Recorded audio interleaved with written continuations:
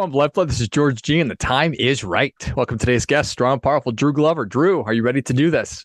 Let's do this. Let's do this. Drew is the founding partner of Fiat Growth and the general partner of Fiat Ventures, their organization working to bring access to financial services to everybody that simplifies life and builds wealth. Since 2018, they partnered with over 85 brands and generated over $1.6 billion in additional revenue.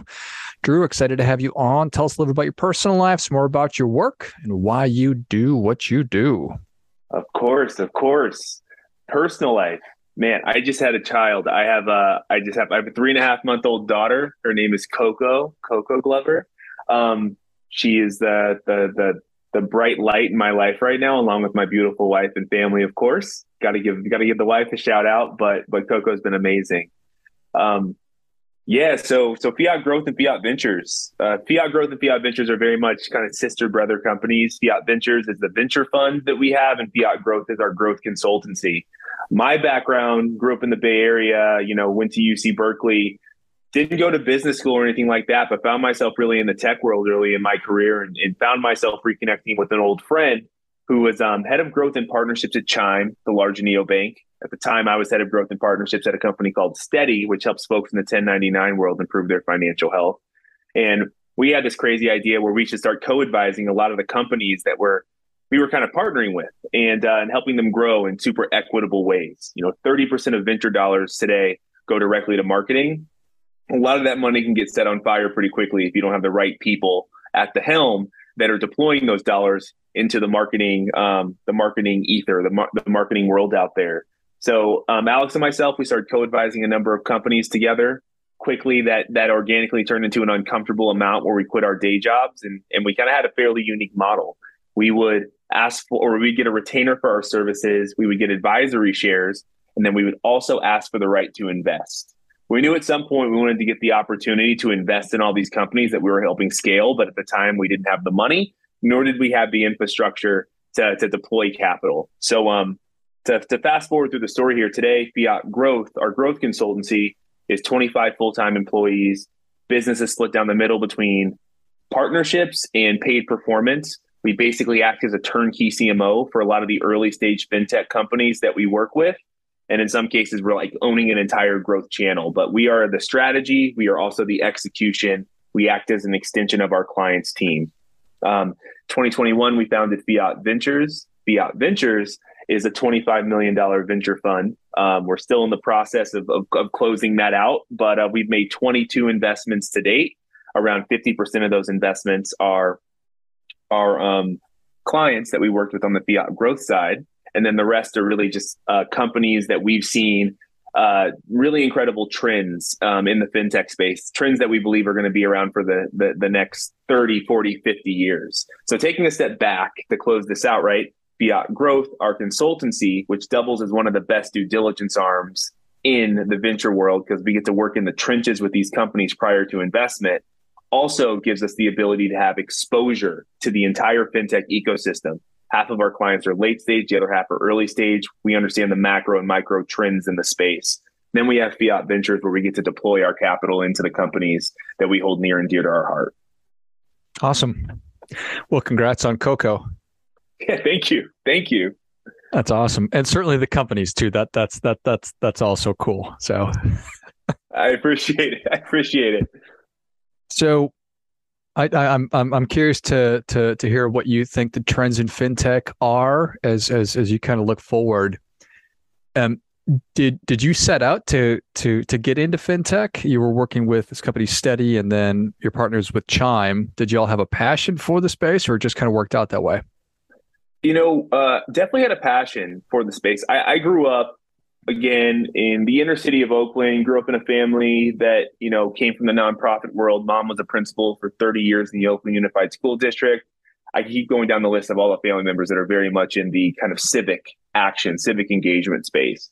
So I kind of grew up kind of living in this space of, how can we constantly be thinking about designing products and technology for the communities across America that need the most help. I didn't know what industry that would fall into throughout the growth of my career, but I fell into fintech and really started seeing a trend where historically fintech products were being built for the 10% of America that already had money that just needed help managing that money, where now products were starting to be built for the 90% of America that needed the most help. The folks that don't have $500 in savings in case of an emergency, that need help managing their money, that need help saving their money, that need help kind of reimagining how they can build generational wealth and even help earning money. But all of this really fell into the fintech space, which turned into this opportunity to not only like build a life for myself where I could be monetarily happy, but also to where I could make a massive positive impact on the world and make sure that technological and financial literacy gap was being narrowed over time. No, well, I certainly appreciate that.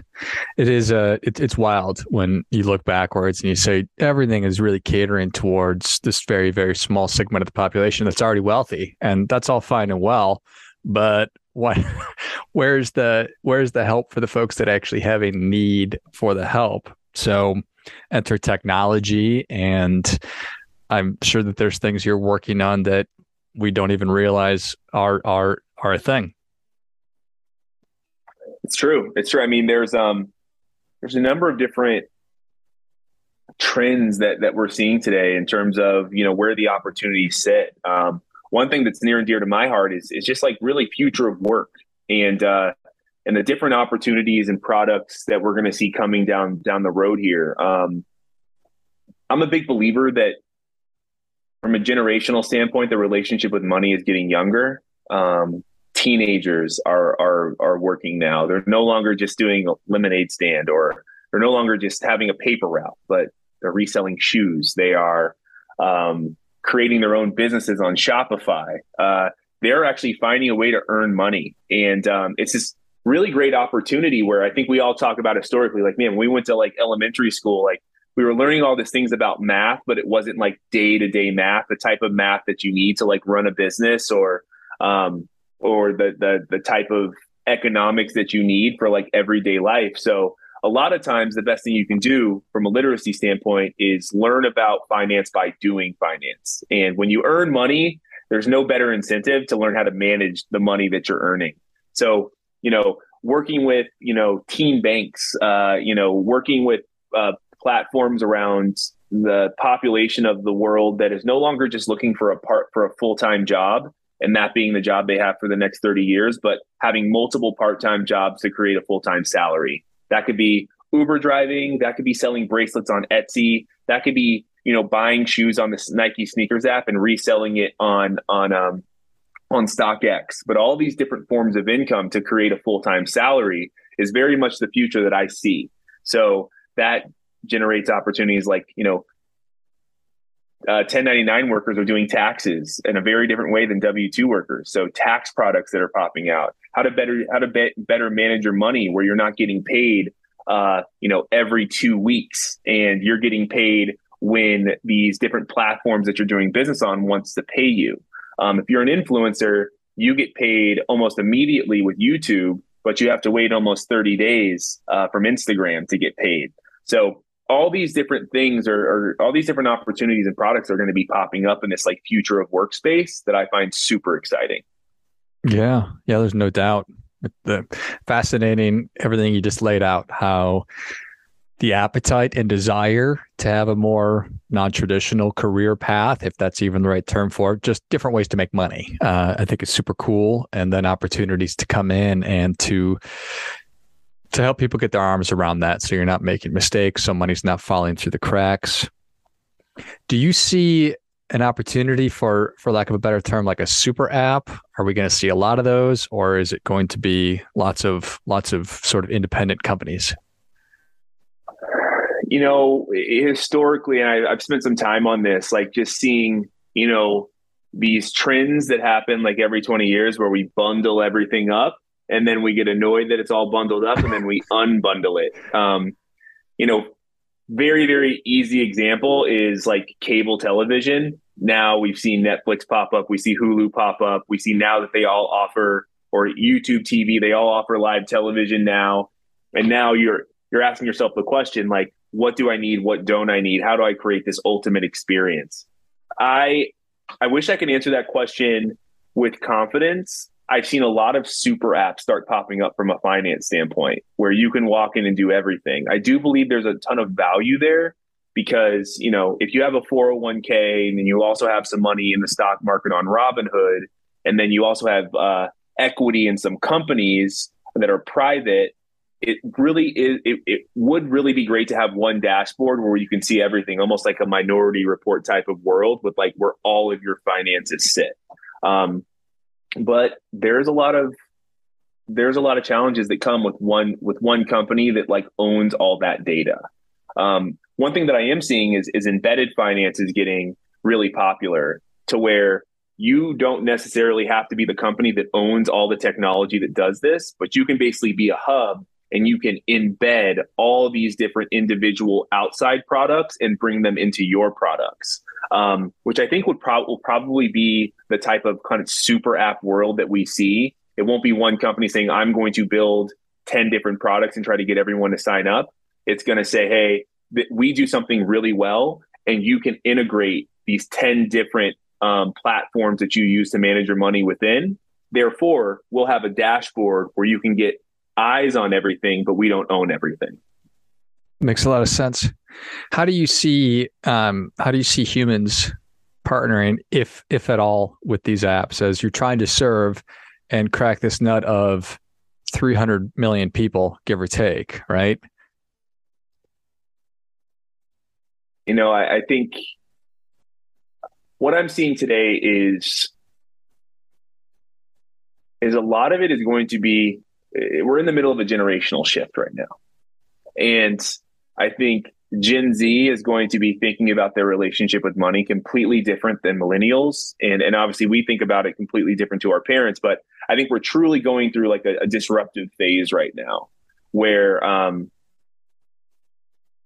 everything comes back to how we're earning money, and how we're earning money very much dictates to how we live our life. And so I believe that the relationship will change drastically, and there's going to be a lot of really great companies popping up that are building their product around this new relationship that's currently being designed right now organically based on how this next generation's coming up. I think what we saw in this transition from, call it like, baby boomers to millennials, is we no longer want to walk into a bank to create a bank account. We are totally fine with opening up a digital bank account and basically opening up a ton of digital financial products.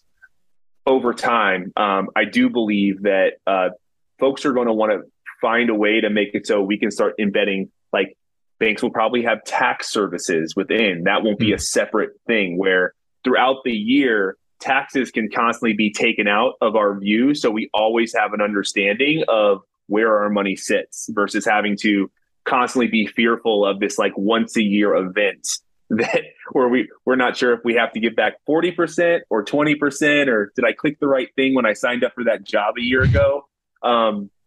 So again, like there's going to be lots of like nuances that seem like they're not a big deal now because they're naturally embedded into our world that I believe are going to become this like industry standard of, again, like taxes and expenses and like all these things that a 1099 worker versus a W-2 worker has to think about. That makes a lot of sense. So what are you looking for? What does fiat need more of? It's a great question. I'm going to stick to the side of ventures because on Fiat Ventures, we are constantly just looking for really incredible founders with really great ideas that are just like incredible executors, have that DNA in them of like, I know that if you run into a wall and you have to pivot, that you have the mind and the DNA to kind of figure it out. So for us, we are just constantly, even more so than, do you have a product with 1 million users? We're just looking for really great founder DNA, right?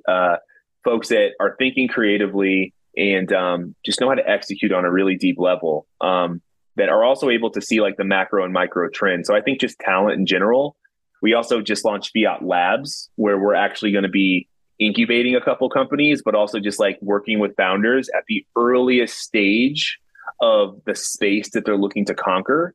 So also looking for folks with just like really great ideas that are again like mirroring that DNA that I just described.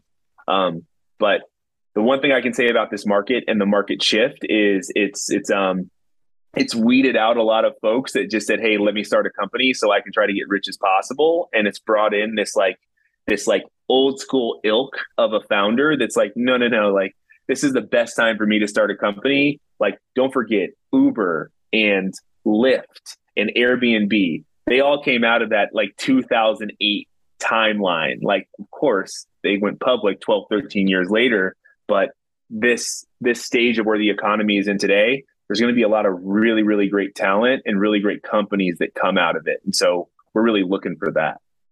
Yeah, I think that's exciting and it makes sense. So many of those of the really successful companies, at least from the outside looking in, companies like Airbnb, the folks that founded it didn't necessarily have a background in hotels. And so they brought that fresh perspective in.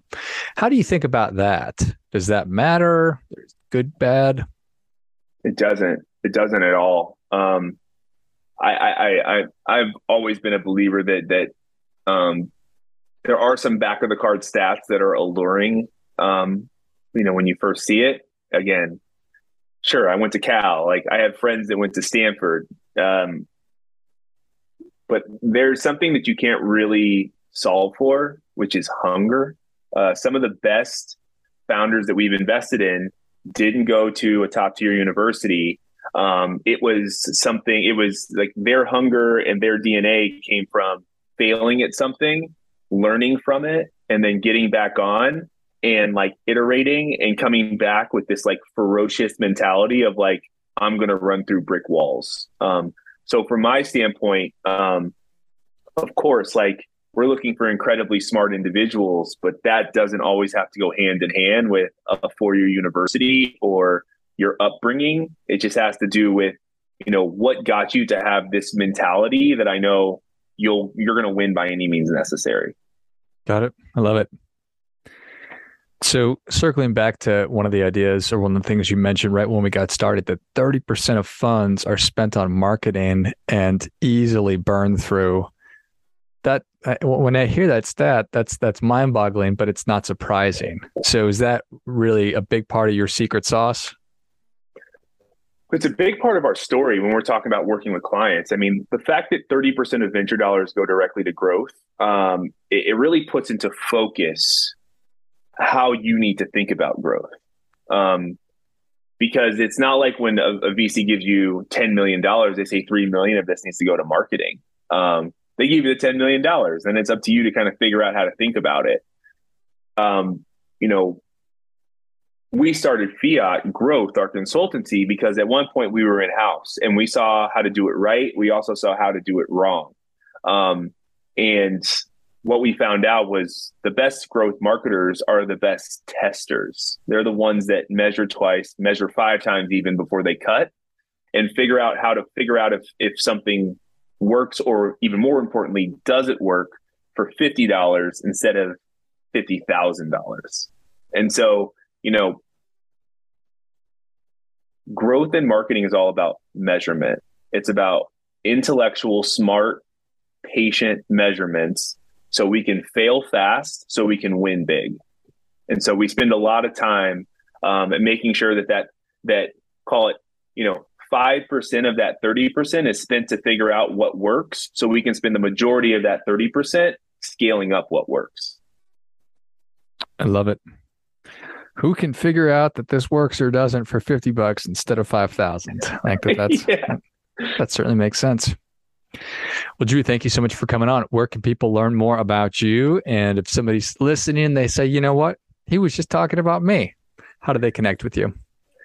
Yeah, most definitely. You can definitely connect with me on LinkedIn. I am super active on LinkedIn. It's just Drew Glover, again, founder of Fiat Ventures and founder of Fiat Growth. And that's where I would look for me. Also check out our website. Fiat.vc is our venture fund. Fiatgrowth.com is our consultancy. So You can also learn more there and also shoot us an email directly from the site. Excellent. Well, if you enjoyed this as much as I did, show Drew your appreciation, and shared today's show with a friend who also appreciates good ideas, find Drew on LinkedIn. I'll list that in the notes of the show, but just type in Drew Glover, Fiat. I'm sure that he will pop right up. You can also go to fiat.vc as well as fiatgrowth.com. It's FIAT growth.com. Thanks again, Drew. Thanks for having me. And until next time, remember, do your part by doing your best.